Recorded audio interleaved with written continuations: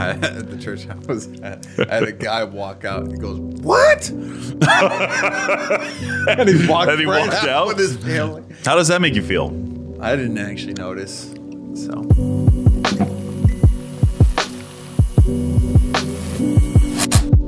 Tough crowd. yeah, I don't think they read their. I was reading scripture, believe it or not.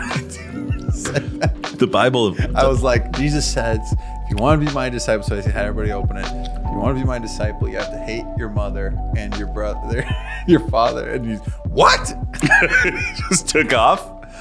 I was like, who was that guy? They're like, oh, don't worry, he's just on the board.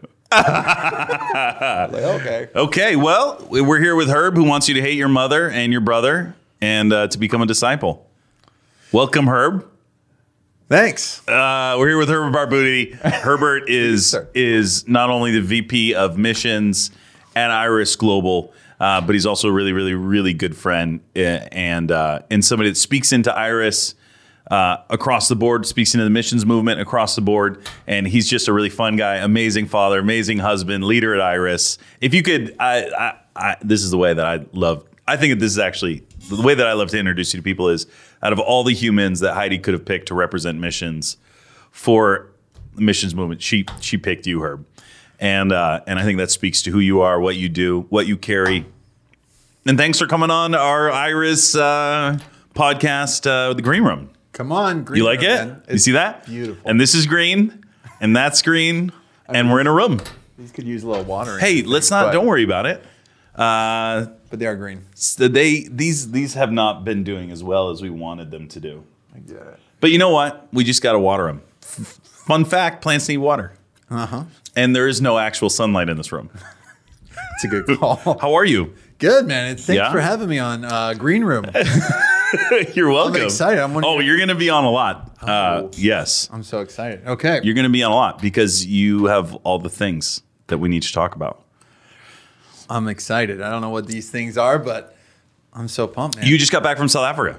Yes. What were you doing? What were you doing over there? So in South Africa, we have the school. Mm-hmm. We have a few schools going during the summer. We've got the Harvest School, obviously, which now is kind of traveling and doing some new things. Really exciting. It's a little smaller than it used to be, which I think makes it a little bit more intimate. So there's kind of that level of training for people that are just getting to know Iris or have already been in the mission field and they want to hear Heidi and Roland and from their story.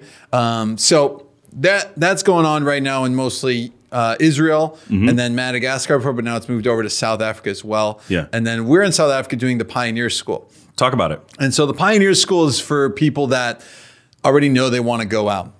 They kind of want to give 100%. They want to be radical about their faith and they want to do missions somewhere.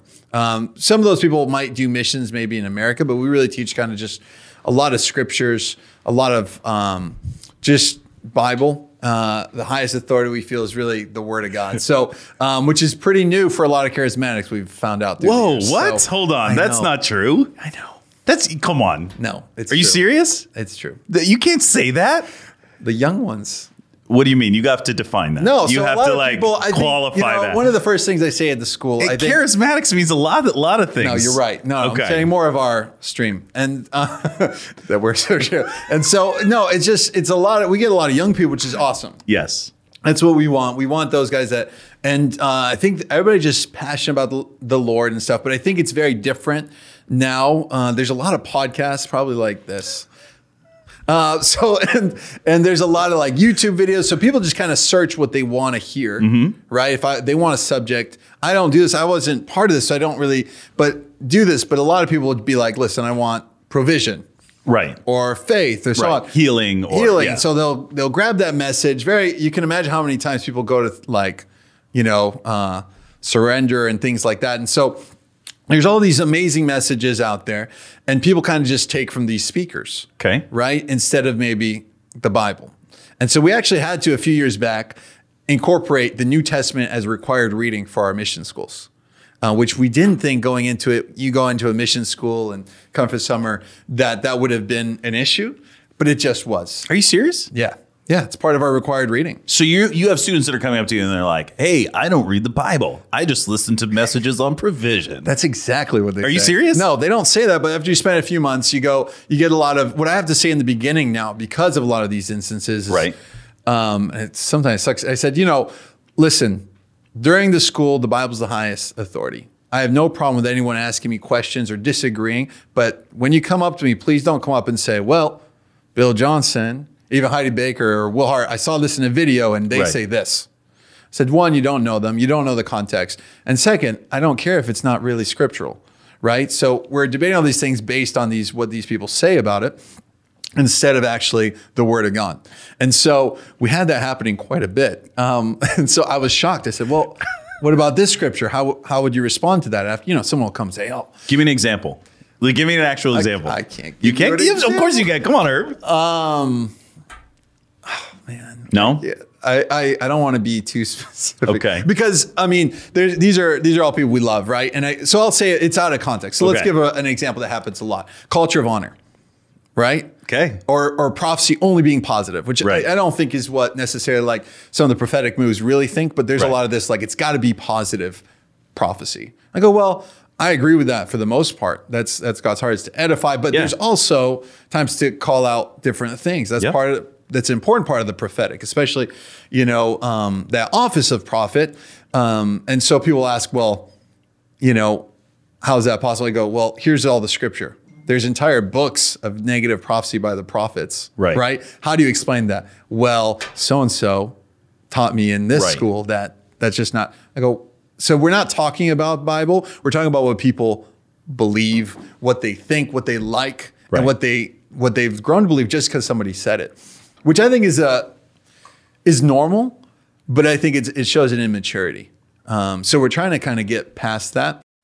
Because I think a lot of those things that, they tickle our ears and we hear what we want to hear, Okay. So here we go, Herb. What are the greatest things that, like you said, our movement, right? What are the greatest things that you see lacking that need to be taught, need to be preached right now? Yeah. I think, I think the Bakers do a good job. I think I think people are preaching. I think the things that need to get kind of probably more accepted are probably just the teachings of Jesus.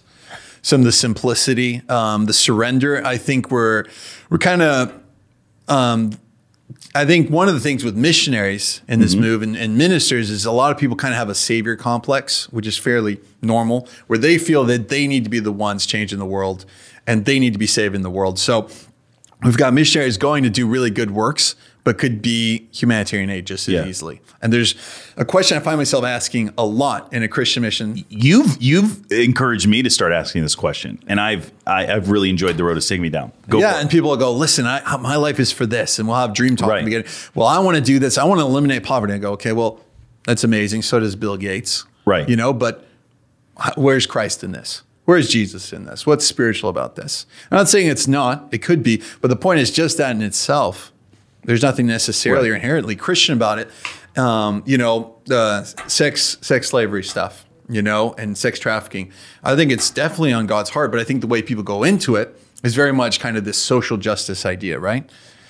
And you look at Jesus, and he was all about justice. He is just, he's righteous, right? Yeah. But you don't see him coming in going, hey, we're going to take the Romans out. Right. And everybody wanted him to do that. Everybody wanted the liberation of the Jews at that point. That's what they're looking at the Messiah for, including probably the disciples. And he still goes as far as to kind of deny that expectation and speak against it and go, that's not what the kingdom of God actually is, and there's something much deeper. And so it's these kind of things I think we need to be talking about. I think people need to.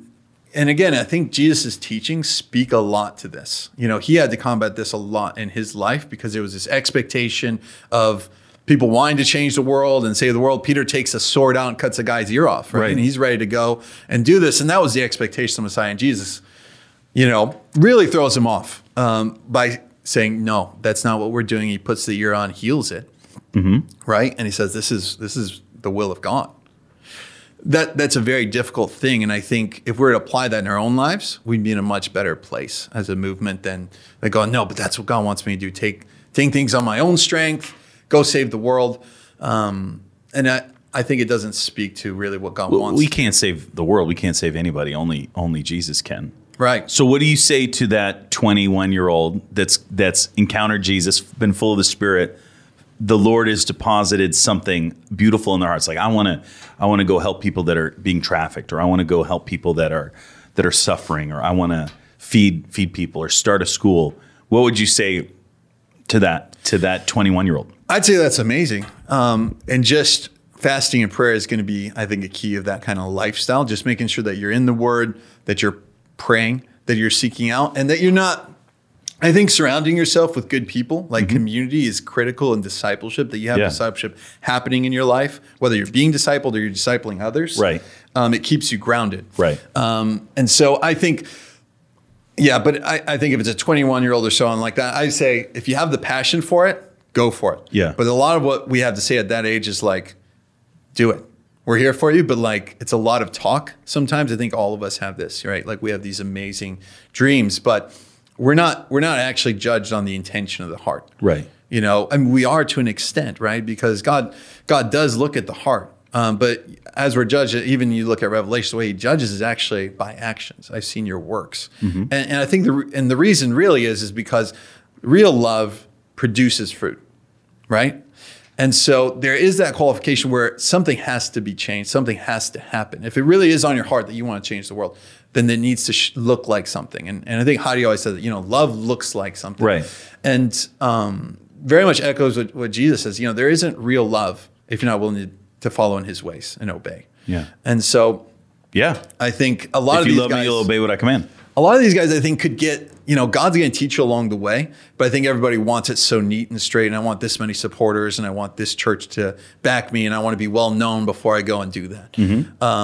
And I think they miss an essential growing process there, which I'm really thrilled that some people are going after. Like we have a lot of pioneers going out, they're just going for it. And I think that's the big push right now. For that age group, I think, you started when you were what? 17. 17. Yeah. That's when I started too. Right. Same age. And you don't have supporters. You don't have anybody. No. There's no like, I'm part of I have people against me. Right. Yeah. Right. And I think it's essential to that perseverance. Those first legs, you start kind of creating your culture and your life. And I think if we try to mix the world with and the expectation of the world, kind of like, I want to be big, I want to be well known, right. I want people to love me, I think it can really poison that journey for us and be really disappointing. Because, Jesus himself says, right, like the world's going to hate you. Right. They hated me and you're not greater than me. And so they're going to hate you too, right? And I think we have a lot of people that think they are a little bit better than Jesus in that sense and think, I found the line. You think people think they're better than Jesus? Well, in Jesus' words, he says, no student is greater than his master. If they hated me, they'll hate you also. Right. And in that sense, he's telling his disciples, don't think that you're better than me in this, right? Like if they hate me, they're definitely going to do that to you too if you're carrying what I carry. And I think we have some people going, well, no, the world can really love me. I can fully love God, and I figured out a way that I can do both. Right. And in that way, I think in that context, it'd be like the disciples saying, no, Jesus, we found a way that's better than what you're doing. Right. Well, there was a lot of people that really loved Jesus. There was a lot of people that in the natural shouldn't, like they were unbelievers and they hated the teaching, they hated who he was. But when they heard the message, turned. And so there's a lot of people that did love him, that originally hated him. But there's a lot of people that just hated him. Right. Yeah, absolutely. So are you saying there's a mark of being a disciple where you have to be hated? To an extent, by the world. Now, what that means, we can look at, like, is it every person? Obviously not. You're right. There's the believers in the world. So Jesus, he talks about the world and the kind of the sin of the world and these kind of notions, but it's in a general form. Yeah. Where it certainly implies the majority as a mark, right? And so it doesn't mean, even for Jesus, his life, he was loved at times, right? Mm-hmm. When people get healed or so on, but nobody was necessarily fighting for Jesus at the cross. The disciples had abandoned him. If anything, there was obviously the Pharisees were very happy about the crucifixion, but so were other people. It was a mob. It wasn't just the Pharisees. And so how deep was that love? And I think, it wasn't very deep.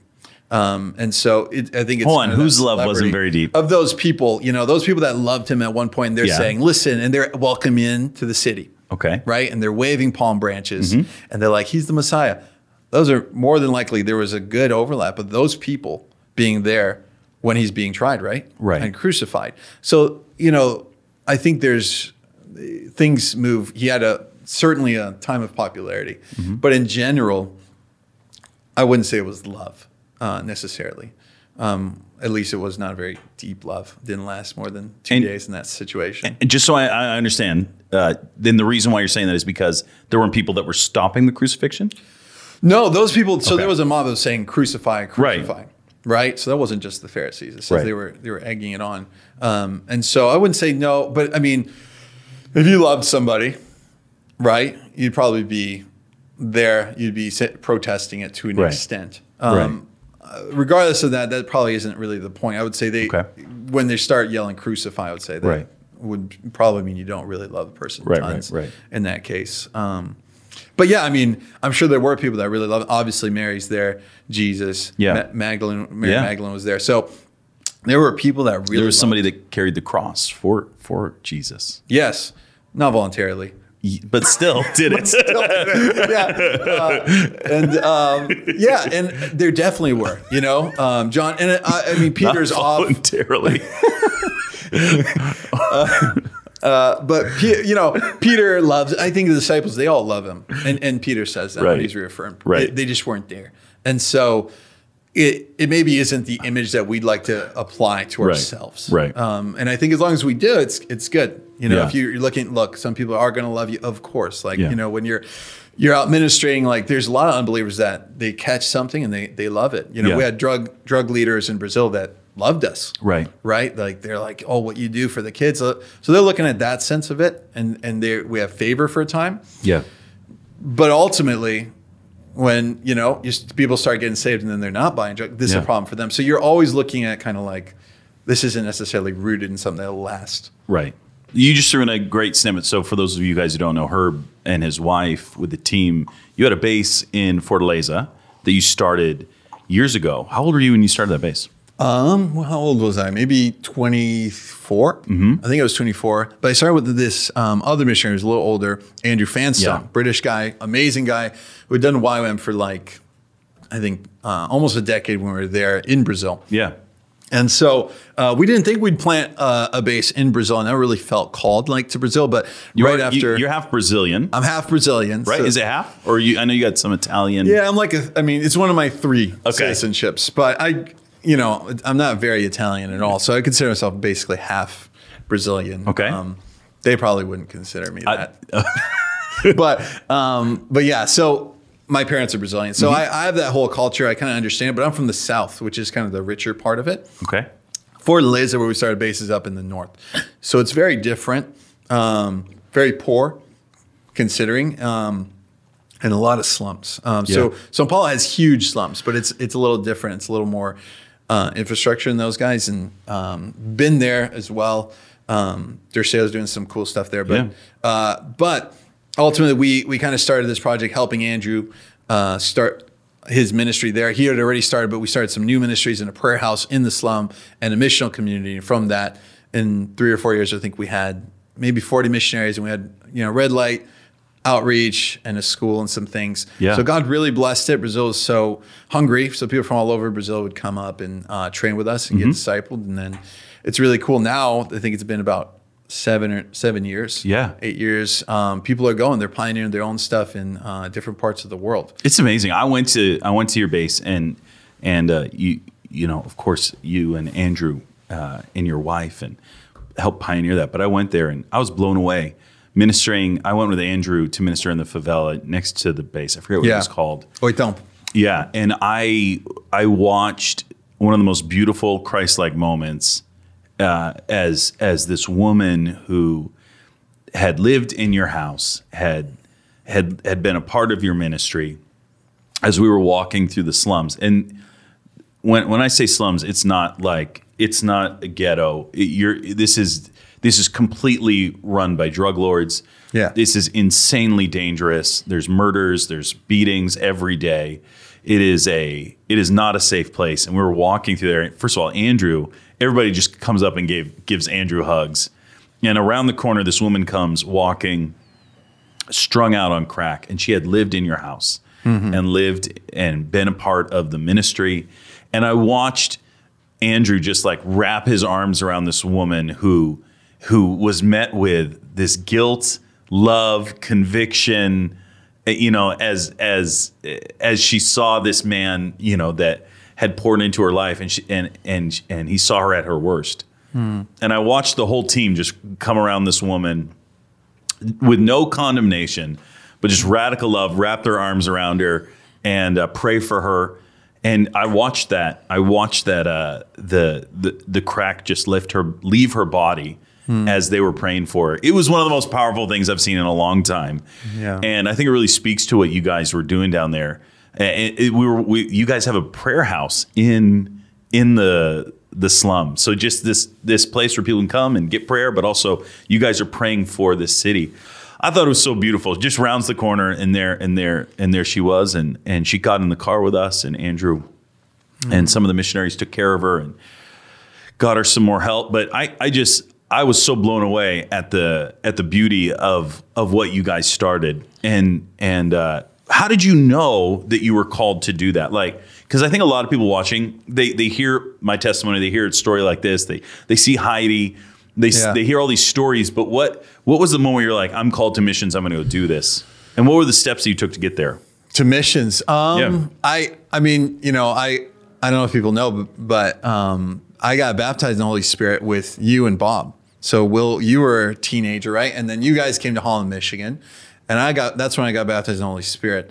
And so I think from that point on, because my reference was Captain Bob, who had said, well, maybe you're about to be with Randy. And he said, well, maybe you're going to come be with me in Paraguay. So I thought, okay, I'll go to Paraguay.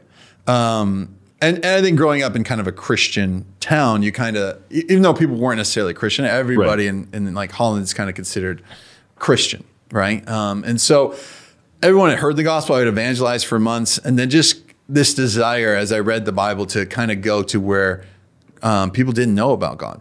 And so this is happening on your own. You're on my own. You're praying. You're hungry for God. And Sandy Patty on the radio. Whoa, Michael W. Smith. Wow, yeah. Sandy Patty. I haven't heard that name in a long time. Most people probably won't. It was the '80s, late '80s. Yeah, no, early '90s. '90s. I feel like anyway. It doesn't matter. That's what was. So you're Holland, Michigan radio, man. I didn't know. I didn't have any access. So I would shut my room and put on the Christian radio, was playing that stuff, and read my Bible for hours a day. And then eventually started evangelizing on the streets, which was like, there was one street, like a quarter of a mile. Right. And this is before people are saying, take it to the streets. Yeah. This is, and I didn't something you're doing on your own. I didn't have access to any of that. I didn't know what a charismatic was. I didn't know there was the Spirit-filled church. I didn't, I just thought, and so doing all that, but always thinking like, I'm going to go to Paraguay or something. And eventually after a little bit, I kind of started realizing that might not happen the way I thought it was going to happen. But as I prayed, I think there just needs, and as you're reading, you kind of start going, okay, the church has this mission. And so you get to the Great Commission. I'm studying, right? I'm studying and saying, I want to understand it. So the Great Commission is important, right? I didn't hear a teaching on it at the time, but you could tell Jesus is going up. He's given this command to the church. Right. And so it was more a question of, where can I be most useful to God? Yeah. And I wish I had heard. And at that point, I had just been down with Randy with you guys the first time, the first Power Invasion. In where was that? Curitiba? Yeah, Curitiba. Yeah.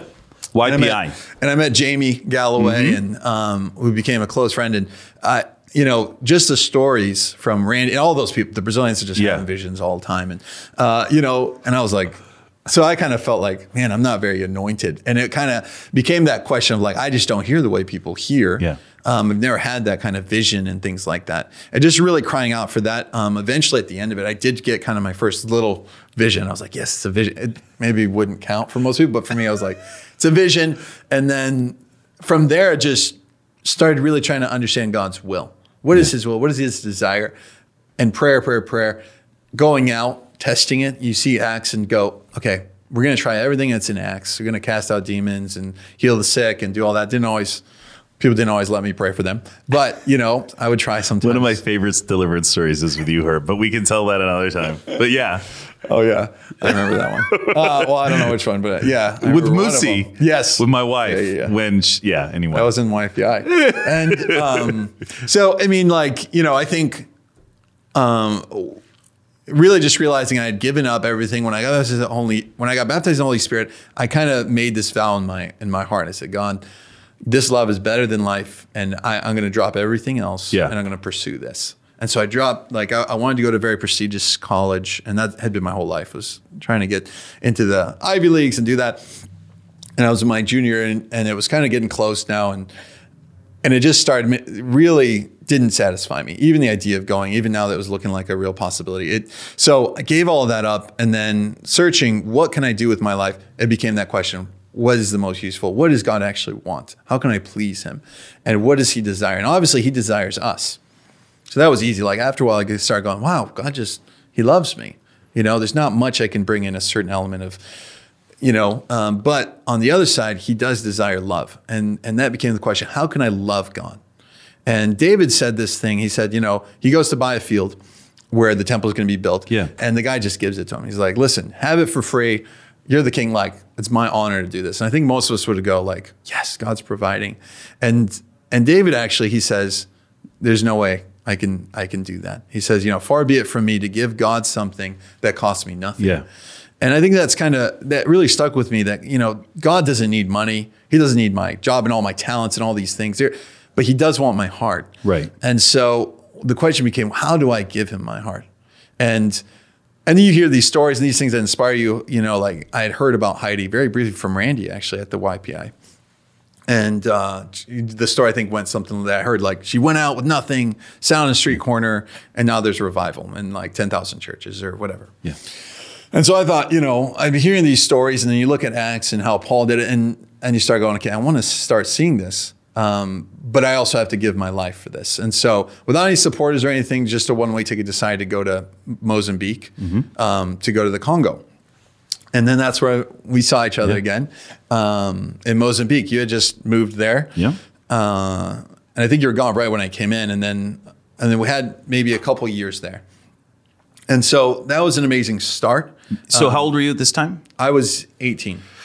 18, moved to northern Mozambique, helped pioneer the Pemba base in northern Mozambique. Yeah. I remember that very well. Yes. Yeah. You had a kitten. Oh. No, I'm sorry. I had a kitten for like five days. I knew nothing about it. I look back now and go, I probably sickly. Killed that cat. You probably did. But let's not talk about. Okay, so you go to Mozambique. To go to the Congo. Now I'm thinking about Tank. What was his name? Tank? Yeah, Tank. gosh. He died in my hand. He did. I watched it. I said, bye, Tank. Wasn't that right at the time? I literally were thinking how to kill this cat because he was suffering so No, we weren't thinking Yes, we were. No, maybe. You thought we should run it over real quick. No, I did not think that. I did not think that. And maybe we were I doing don't it. think It was I thought that. It was a long time ago, and it was 120 degrees out, and your brain starts telling you it was a mercy. It was a mercy. The poor cat could barely breathe. He was in a lot of pain. Yeah. And obviously no vets out there. And so we're like, I love this cat. My only friend on the mission field. I was there, Herb. Exactly. And so, no, just kidding. But I got attached to this cat. I saved off of little kids like throwing rocks at. And so, but he was tiny. I think he was a newborn or something. And so eventually, I think he had like milk bubbles. It was okay. We can move past the. Anyway, we can move past Tank, your cat. He died. But anyway, you moved to Mozambique. You were going to go to the Congo. I went, and so got in touch with. I met Heidi at a school in Brazil. So I got invited to school during YPI. I got invited to this school in Brazil, and I was really hardcore. Didn't want to do any schools. I thought just need the Bible and God. And then God really spoke to me, which I was very thankful. I didn't always hear very clearly at that time, and so heard to go to this school. It ended up being an inner healing school, which the lady who had told me about it was one of the main administrators for it, and she had told me it was a missionary school, and so but God used it. I mean, I loved it. We learned from what was that guy? Sanford. From John Sanford. And Michael Ellis. Is this the Nehemiah school? Nehemiah school. Yeah. I don't think they still have it. I'm not sure. It was a small school and awesome. Just an amazing time. And from then, really fasted and prayed, felt Congo. Yeah. And the reason we felt that, I felt that is just because I didn't know where else to go, and I knew there weren't missionaries in Congo. Mm-hmm. And I think some people really need like a word of the Lord, like I got to be here. And I had a lot of people tell me I was going to die. Yeah. It was the most dangerous nation on the planet at that time. Yeah. And so, it was like Google was new back then and just said, hey, where's the darkest place? No missionaries. And There's a few places, but Congo really kind of stuck out to me. Yeah. And so we just kind of, me and another friend were thinking about going, and our thought was, we're either in 2 years are going to be real men of God, or we'll have died. But, it's one or the other. And we had seen other friends that were a little older, go through kind of the ministry motions and things like that at this point. And it didn't always work out so well. Yeah. There's a lot of disillusionment, a lot of, losing sight of what they really were after and Jesus. And so we didn't want to do that. So we just thought this will be good. Either we go to be with the Lord, or we come out real men of God, and I think that was probably great thinking looking back. And fortunately didn't die. Yes. But praise God. But we went together to the Congo. Yeah, we did. Maybe With like 4 months after. there was 4 of us on that. Four of on the us. first team. Moosey and Cassandra. Yeah. Cassandra Lee now. Yeah. And She's so- a great girl. Yeah, she Just was on 18. fire for God. Yeah. I think she was 17 actually. Wow. And I think you were 18, she was 17 at Maybe. the time. All I remember is that we had a really young team. It was. But God did so much there. Yeah. I look back, honestly, I look back at all my years of ministry traveling. Like, there's a couple of highlights. I don't know if you do the same thing.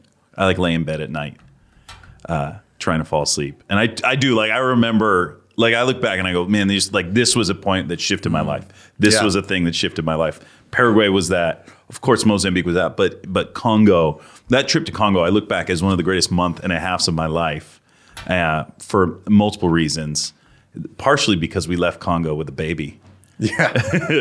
not us. No, yeah. But that whole trip Congo marked my life in Wow. a really powerful way. Yeah. I know it did yours as well. Oh, yeah. I mean, I think going into a place like that, everyone's going, look, it's dangerous and things. And just having faith. I remember when we got there was a pastor on one of the first days that we met with, which was a Congolese guy. There weren't a lot of foreign missionaries at this point in the country. I don't think we met any. And I don't he was remember meeting any. He was running some old Baptist mission or something. And he told us, if you see rebels or you see the army, either of those two, just run. Don't try to convert them. Just get away from there. And he said, something along the lines I'm not even sure if they can be saved or things like that. He was just saying don't be dumb. And we ended up seeing, when you ended up speaking to the army through some miracles. And I remember being in the back praying, just seeing these guys lay down their weapons. And I think it just hit home. I think some missionaries get really, they validate themselves. I think we have that tendency. And so really early on, being able to see God can do whatever he wants to do. Yeah. Even if people saying it's hard or it's the hardest place or this can't happen, God can do whatever he wants to do. I think for me, coming out of that, even though it was really difficult, some of the scenario of it, I remember being so marked. I don't feel like you can go back to those validations anymore. You can't.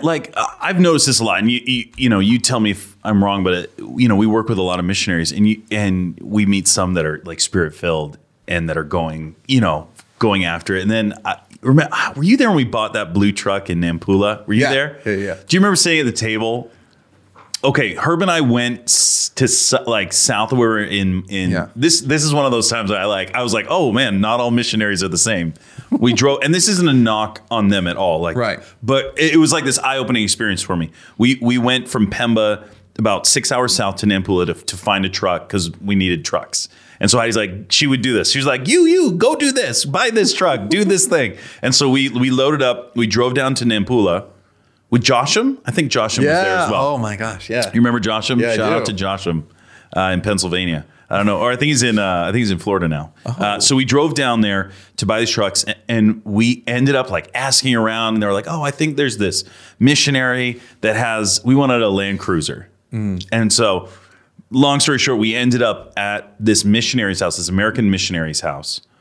And we were there for dinner. We were we're missionaries. And they brought us in their house and we sat down with their kids, homemade dresses and really sweet. Been there 20 something years or some really, really long time. The quintessential give their lives for the field. and we started sharing stories. Do you remember any of this? I went to go. I think to help you get your truck. I don't know if I was there for this. Oh, you weren't? I don't think so. I thought you were. I know Josh was there. I was. But we started telling these stories like, oh, we're seeing this person saved and this person saved and this group saved and this church was planted and like that was last week. And I remember them sitting there like no one eating and they're like, we've been doing this for like 10 years. We've never seen anybody get saved. Or, we saw 5 people get saved or this or that. And you could tell the difference very, very clearly between somebody who's lost their zeal, lost that passion, lost that desire to go, I'll go anywhere, do anything. And it goes back to what you were saying. When you approach the missions field, when you approach your calling with that zeal, like I'm in this, doors open up. Like of course it was the Holy Spirit that opened and Jesus that opened up these doors, but it was also like you were hungry. Cassandra was hungry. I was hungry. We were like, we'll go anywhere. Yeah. Like we'll just get up. Like we were so excited to be led by God. We didn't have an agenda. We didn't have a plan. And doors just opened up all around us, which led to things like, speaking to the Congolese soldiers or going on the radio station, and preaching on the radio. Yeah. But then you hear people that kind of just get caught up in the systems and this is my role, this is what I do. And they lose that zeal, lose that passion.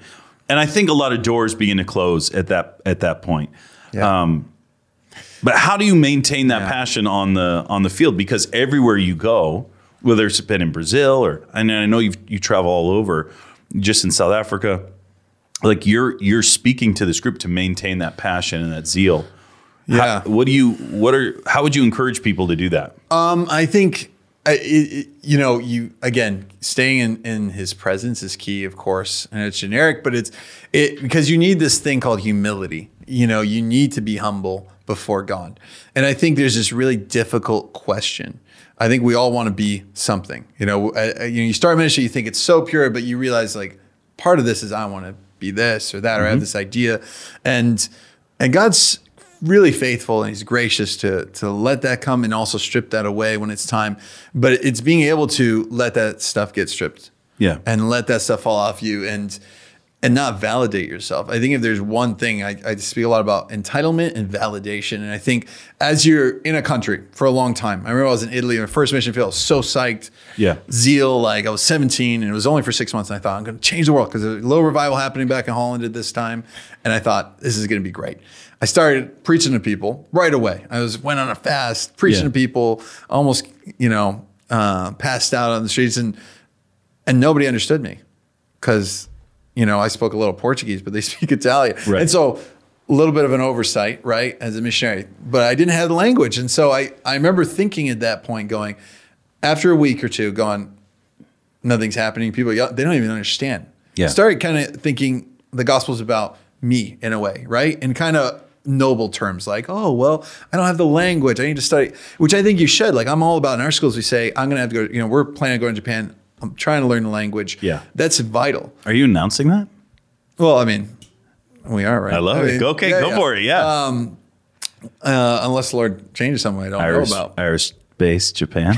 I'm excited. Okay, continue on. But, learning the language is vital. But I think if you think it's by your own strength, I think even at 17, I could have validated. I remember at the end of that 6 months going, I failed this season. Yeah. You look back at a season and you go, did I do what I was supposed to do, what I had in my heart, what I felt God could do?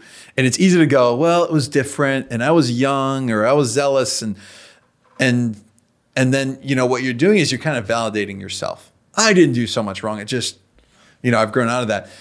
And so for me, I just said, you know what? God can do it. However, I chose to spend all this time doing language and doing all these things, which I think I should have, but I stopped preaching the gospel. I stopped hoping that anything would happen if I didn't have the language. And I thought to myself, if I would have just prayed on a street corner or at a plaza, which is like a park, if I would have done that for 3 hours a day, and I'm there just for missions, right? I have like my whole day open. If I would have done that 3 hours a day, every day, just knelt there and prayed in tongues, something. People didn't have to understand me. They were at least it would have given God a chance to move. By sitting in my room, just, learning Italian, hiding away and validating myself, nothing. I didn't give God any chance to move. And so, I didn't fail. I didn't feel like I failed because there was no salvation. There even were by the grace of God. But it was because of that attitude. And I think it's really easy, especially when you stay on a field a little longer, or you're in ministry, or you're in a church, or you're pastoring a church, and you think this is just what it's going to be. Yeah. You know, I thought it was going to be this big thing that was going to change the world, but no, I'm called to just this little, tiny little thing. And it's not necessarily about the numerical size, but there's this thing of expansion. Even in the early church, it was critical for them. They would always say, you know, they were adding to their number. They're expanding. There's something that causes them to have faith and not just get comfortable. Yeah. And I think missionaries, you know, it's unfortunately people I've sent out, you know, I've seen this go out full of zeal, so excited to change the world, like, you know, and maybe, you know, not realistic expectations in some ways, some worldly expectation, but ultimately given their life to like 4 years later, they know the language, they've invested so much. And now, but their expectation, you know, when they go in, they're discouraging. They tell other people, you know, don't worry, this is a really hard place. Right. You don't come in and see people saved right away. And I can't stand that. You know, I think it's a self-validation. Since I haven't seen it, nobody else can see it. It's not possible that I messed up or I didn't have enough faith or you know, so that stuff, I think you have to be willing to humble yourself and go, I didn't see it, but I want to see it. And I'm going to change my outlook, and I'm not going to be telling people they can't see it just because I didn't. So come on. Humility, I think. Wow. Okay. So listen, we've been chatting for a little while, and I know, yes, we have been, but I wanted to get to one or two other things before we end this hour. Number one, I want you to just chat for a minute about discipleship, and I want to hear your take on discipleship right now. Like, and what does that look like in today's day and age? And then I just want you to share a little bit about your second tier school, if that's okay. Yeah, a little bit more. Yeah, sure. Go for it. Just so you know, like Herb, you and your wife are massive on discipleship, and a lot of your model that I see as I watch you guys raise up people, send them out. It's based on this idea of coming together, communal living, community, living in the light with each other, and discipling, very intentional discipleship that's very intimate. Like a lot of people, it would make them feel really uncomfortable. But the fruit that comes out of it is massive. One of my favorite stories is of some of our Irish missionaries. And there was a gentleman, I don't even know if am I allowed to share? I think so. I don't know. Do you know what I'm talking about? They're in Portugal right now. Am I allowed to share any of that? He shared it publicly. Yeah. I've shared it. For me, I didn't know this. I met him and his wife years later, and they're like, "Oh yeah, you didn't know that I came out of Herb's ministry. He was correct me if I'm wrong. He was a prostitute." I don't know if he was a prostitute, maybe, but I think I don't know which one you're talking about now. Fernando, there's so many. Okay, there was somebody. Okay, maybe I'm mixing up my stories, but basically living a life of debauchery. Yes. And came in, lived with you and your wife and your family. You discipled them. Everything changed. He was healed of AIDS, and now married, like living, giving his life away for the sake of the gospel, full of love, joy. Like I think that really speaks to a model that you've given your whole life into. You're smiling. Why are you smiling? I'm just thinking about the guy. Yeah, he's amazing. He really, like, honestly, Herb. He's phenomenal. Everybody talks about transformation. But like, you see the fruit in what you've done in your ministry. Like, just talk about that model. How did you come to that model of discipleship, and what does that look like? And I want to say for that guy, like he was already kind of out of that lifestyle of homosexual lifestyle before through I think it was a Baptist church or something. So he was growing out of that. You know, I think there were still some things. Maybe I'm mixing two stories, but either way, guy too. But this guy, you know, and when he came to us, I think, and that's a common misconception. I think a lot of people talk about discipleship, and community and living in the light. And, you know, when I'd come back to the States, a lot of people invite me to like these communities because they hear, oh, you like community? Come see my community. And it's just a bunch of hippies, you know, and can I say that? You can say whatever you want, man. You know, you're Herb. Listen, I'm not telling you what to say. I just love it. They all live in, there's no rules. There's just. Are you talking to the Christian context? Yeah. Okay. Yeah. Please continue on, Herb. The non-Christian ones, I bet. They're even crazier, but you know, it's like a bunch of friends hanging out, right? Which is great. Like, do that. That's great. That's not like real community or a church in that setting. And you know, people are like, "Hey, can I come live in your house?" And my answer is always, "No, you can't live in my house. Why would I have a stranger living in my house?" People think I'm crazy. I don't like that. You know, nobody likes sharing space. And I sit with every community and go, this isn't because we just so love each other. We all want to live together because I have a family, Right. But if you want to live here, it's because we all want to get closer to God, and we're all going to be doing something after this season. And so it has to make sense that way. And there has to be a desire to learn and grow. And so when people come into the community, we kind of just tell them it's got to be 100% for Jesus. You don't call it the community. This is just your family, right? Do you have a name on it? Sorry. When we had like a community, our base in Brazil, we considered like a missional community. So everybody lived there. Okay. Well, not everybody, but like it was a large building. And so we had our house that was attached to this building, right? Okay. So we had our own little house and everything, but it was attached to this 3-story kind of building. And you've been there, right? And, and so, with it comes, it's not a hostel. It's not like, hey, you can come and we're going to pray and then you do your own thing. There's real leadership, there's programs, there's things that have to be done. And we're working with character. So it's a lot about building disciples and people that ultimately, the ministries are amazing. But if you have good trees, they're going to produce good fruit. And so we really focus a lot on the people. And part of that is if they're not doing anything, that's a problem. So we have a lot of missionaries come in, they're young, they sleep all day. But Herb, that sounds like you're preaching a works gospel. It does. I'm all about works, man. I think it's great. People should be more works oriented.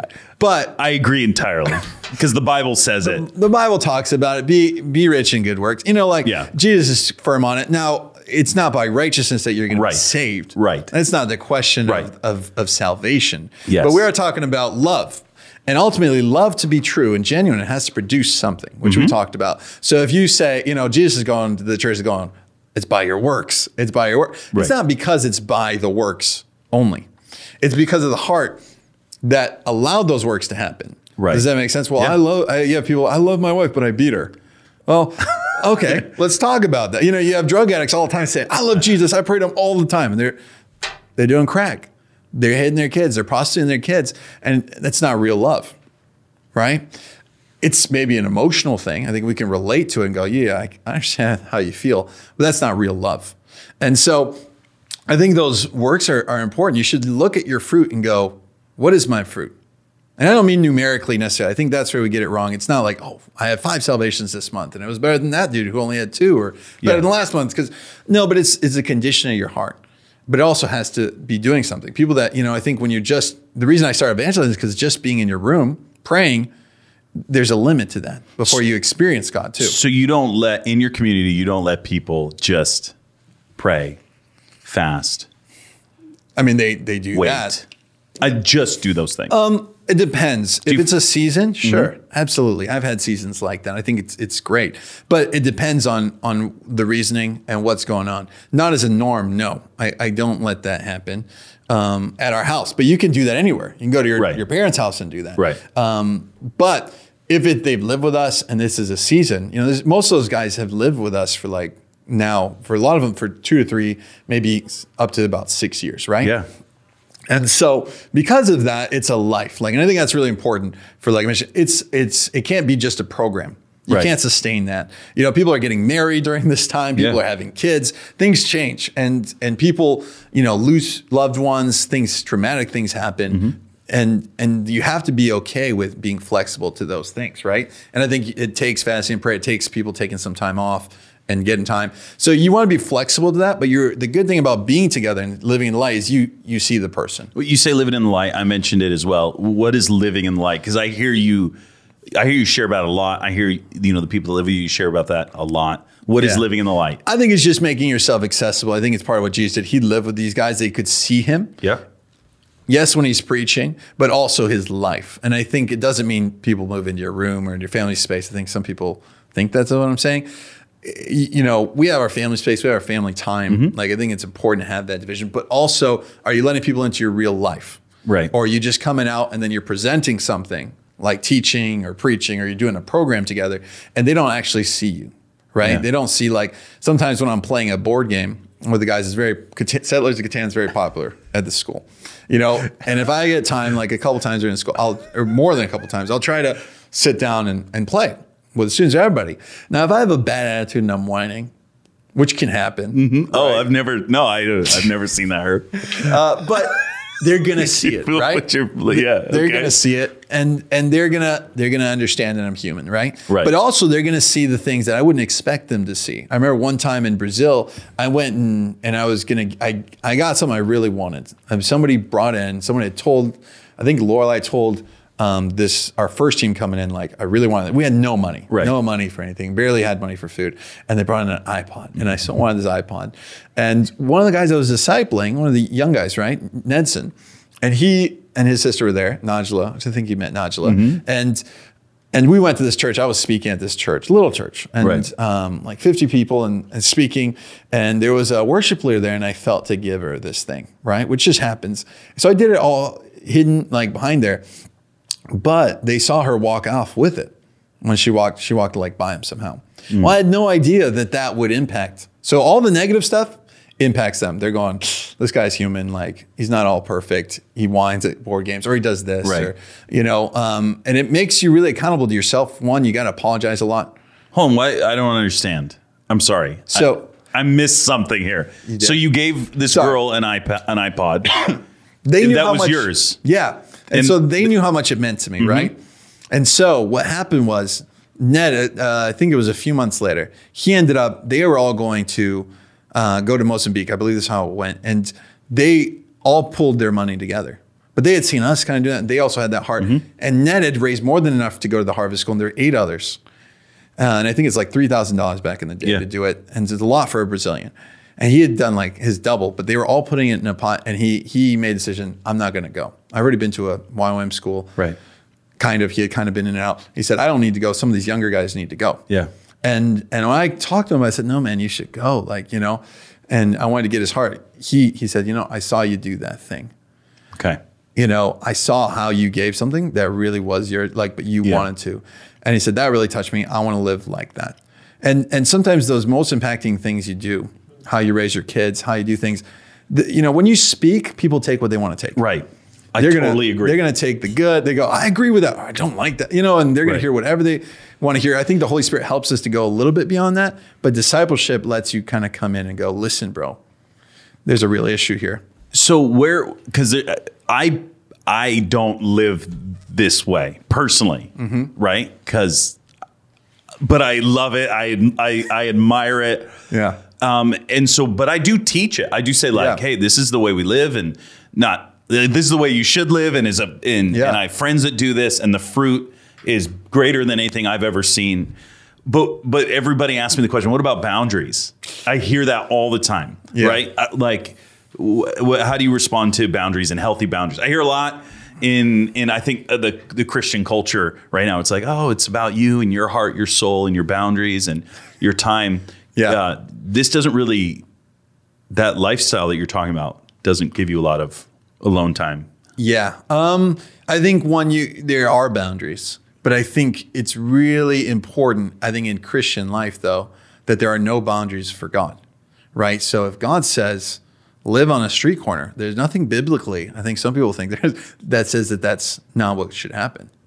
Okay. Jesus says of himself, I have no place to even lay my head, right? And so that doesn't mean I think normally what I would want for my family, but it's a possibility, and we have to be fully open to God. I think there's all these lines that we say, God, you can move. I want no matter what, except for this. Yeah. My job, my privacy, my whatever. And there's things you got to look at fruit. What is it developing? There's a point. I mean, I know people that live in community so much, but their point in community is just to bless others. Right. That's not really my point in community. I think the idea of discipleship is you're making disciples for Jesus. Right. And you have to think, I'll ask myself, is this somebody that I think is pleasing to God? Are they generating fruit that is good or not? Because I love Jesus, right? And there's some people I'm like, I don't know. God wants to be around him. I'm sure he does. We might have to edit this. No, you're fine. God, you say what you want to say, man. They're only thinking of themselves, and I think God has so much grace and mercy, and that's amazing. He does. And we're not talking salvation necessarily here, but I wonder how much joy is this going to bring in eternity? How much worship, how much love are they capable of bringing? I have to ask that for myself. Yeah. And it's the formation of that. How much love can I bring into eternity? That I get to love him forever, worship him. And that's really the fruit we're talking about that lasts. So in discipleship, I'm not looking at how well do people like me. I think a lot of people that are in discipleship, because it's community, they're scared to have really difficult talks. They're scared to make some of those boundaries on the fly because they want to protect themselves from the negative aspects of confrontation or relationships. And you have to be okay as a leader to go, I don't care if people like me or not. Yeah. I'm going to love them. Yeah. Right. And I want the fruit being, if they don't like me, that's fine. I don't want that. That shouldn't be the case with Christians. But ultimately, when they leave here, they're going to be closer to God and things like that. Usually they don't work together very well. Yeah. But in your heart, I think you have to make that statement. I think Jesus wasn't always super nice in what we would say. You know, he turns to Peter and goes, get behind me, Satan. Yeah. Right? You have the things of the world in mind. Yeah. Not the things of God. Sometimes you need to say that to people. And you can preach all day and it's non-confrontational in a sense. Like people go, oh, that's so intense. But anybody, you know, you've ever been in, everybody's been in the situation, I think, where you take a friend to church and you're like, wow, this is exactly what this friend needed to hear. Right. And they're like, that was so good. And it's for another friend. Right? They don't apply. And I think with discipleship, part of that and living together is you can say, this is an issue. I've seen the fruit. And as leaders, we're trying to help people cultivate fruit, but you have no authority to speak in. With guys that I see, it doesn't mean I live with them. They're, you know, in my space all the time, but I have enough access, enough time that I can see, hey, you're mean. Yeah. You don't do the dishes. You don't care for people. When you're asked to do something, you do it with a bad attitude. Not one time, one off, fix that. It's like, I've seen you for months. This is an issue. No, it's not. Well, here's an example. Here's an example. This helps people. Yeah. Because you don't want to believe you're a mess. You don't want to believe you're broken or you need that kind of, right? There was a guy that, you know, we were just talking about it, and I love this guy. He's amazing. Everywhere he goes, just favor. He's been a huge help to me. But when I first met him, after about a month, I said, listen, do you realize that you've not once, and we live with a few people in the garage, so they're not in our house, but like kind of around, and he knew them, and he said, you've never asked how someone's doing. You talk a lot, but you've never asked somebody else how they're doing.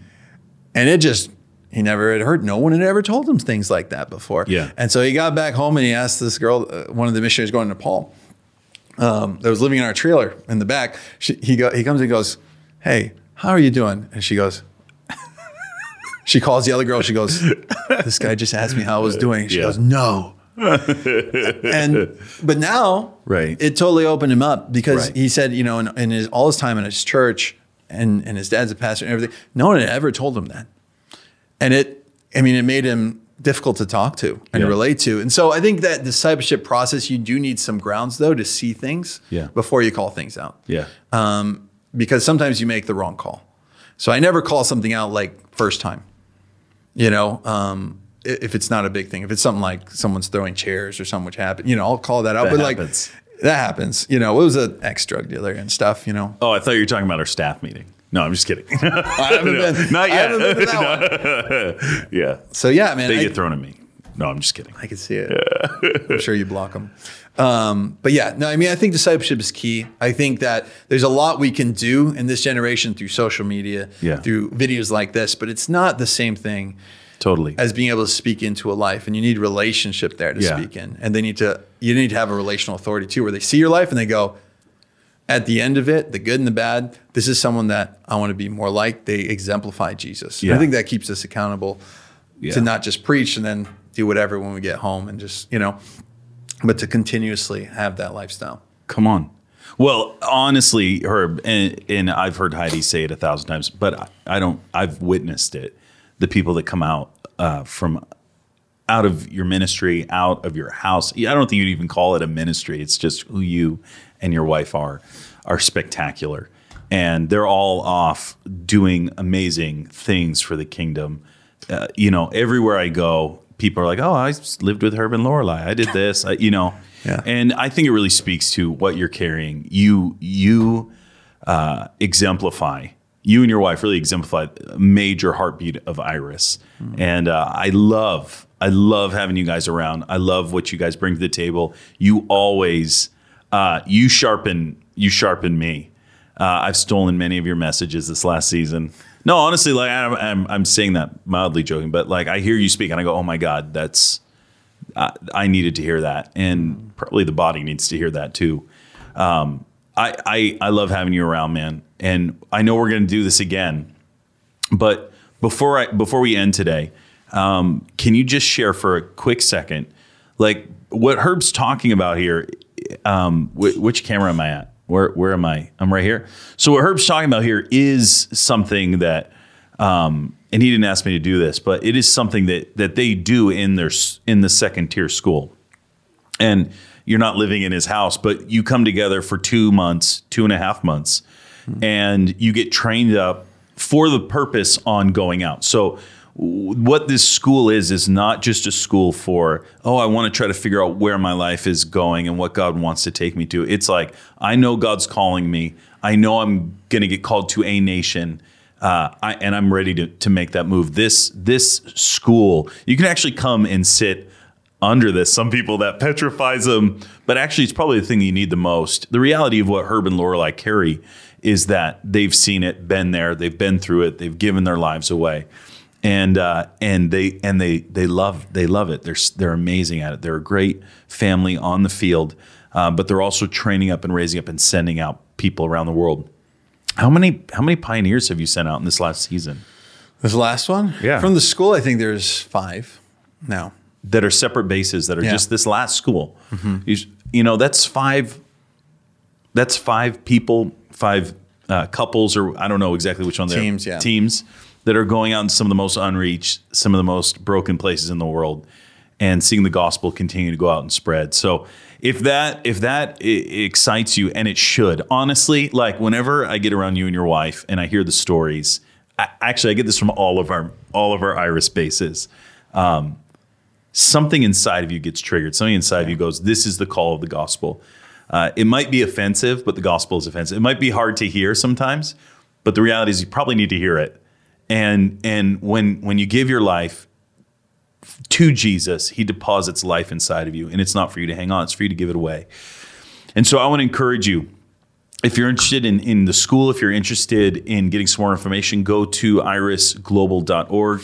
On the list of schools, you'll see the second year school. What is it exactly? Pioneer School. The Pioneer School. It's on there. When's your next one?